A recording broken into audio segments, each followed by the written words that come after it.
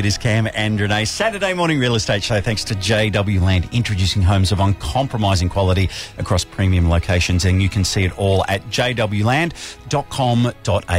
Well, Cam, we've got La Nina hitting us across Australia for a third time, and even here in the ACT, today being the 1st of October, it's the start of our storm season, and we're expecting a wetter than average season. So when you think of rain and all that sort of stuff, you think of mould, okay? It can be an issue for a lot of people. 100%. And when you rent, what are your rights around that? Because, you know, it could get complicated. Absolutely. And so there has been some work done in and around this, and we're going to learn more about this by saying good morning to Ray Ellis, who is First National Real Estate Chief Executive. He is the man of the mould movement at the moment. King of mould. King of mould, if you like. Good morning, Ray. Good morning, and after years of a career, I'm the king of mould. I'm very pleased about it. Yeah, no doubt. Now, Ray, who is responsible for managing mould in a rental property? Is it the tenants or the landlords? It's a dual responsibility, but primarily it's the landlord. The landlord has to provide a safe and tidy, clean house for the tenant to rent, and it's their responsibility to repair.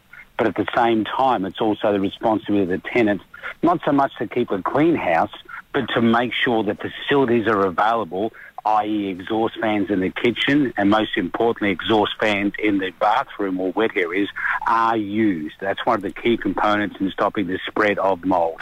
Okay, and so at the time of signing a rental agreement and contract, if the property is in tip-top order, so we know that the landlord is responsible for getting it up to that point.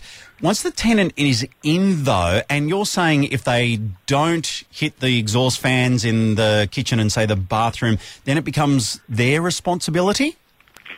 Not necessarily so, because mould develops everywhere. It's a living fungi. That's what happens. You mentioned your introduction. The Nina effect is continue to have, and it will continue to be a big impact on it. So it's not necessarily someone's fault, but it's a tenant's responsibility to report it straight away. If they see mould developing outside of their normal inspection reports, take a photo, send it to your property manager, begin the dialogue of mould is developing and they need it repaired, and they will take care of it. They will take care of it not immediately unless it's causing health concerns to people living in the house. Then it'll be taken care of immediately. Yeah. Okay, so should they not try and sort it out themselves, just leave it to the property manager to sort out? Correct. That's what a property manager is for, to help the landlord have a good tenant and help the tenant have a good landlord. And that's a relationship we want to continue. Yeah, for sure. And so it's definitely evident that you are seeing more of these cases being spoken about. This is why you sort of, are now the mould king. Well, it became evident during the winter months, and it started in an area well known to Canberrans down in Bateman's Bay.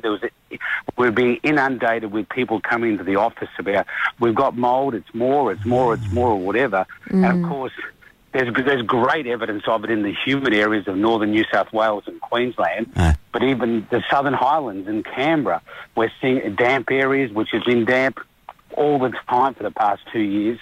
And I'm not criticising people who's cleanliness habits in their house, but over that time perhaps got a little bit lazy, not turning the fan on, not reporting these issues, and that's what we have to do now, and that's why we want to make people aware of. Yes. We want them to be in safe houses.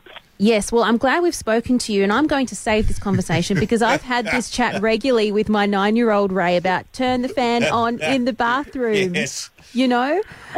You may be the first mum in the history of the world to get them to do something like that. Yeah, no. Right. And so I'm going to extend that with my 16-year-old daughter at the moment, and you walk in after she's been in the bathroom, and it's just like it's a pea soup fog. Yeah, it is. Right? What's the go with them not turning the fan on? Oh, who knows? I don't know, because we've asked them to, that's why. That switch and turn it on. It's complicated. Yeah.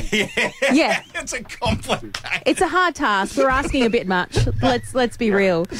Ray, you've given us some very good advice there. Thank you so much for chatting to us about that this morning. Thank you for the time, and we'll come back another time and talk about teaching teenagers how to turn the lights off when they listen. Love it. But there is no amount of instruction that will get that right. Thank you. Team. Enjoy the morning. Bye. Yeah, you too. Thanks so much. Ray Ellis, First National Real Estate Chief Executive there. The first time on the show, he can come back, right? Yeah, he can come back.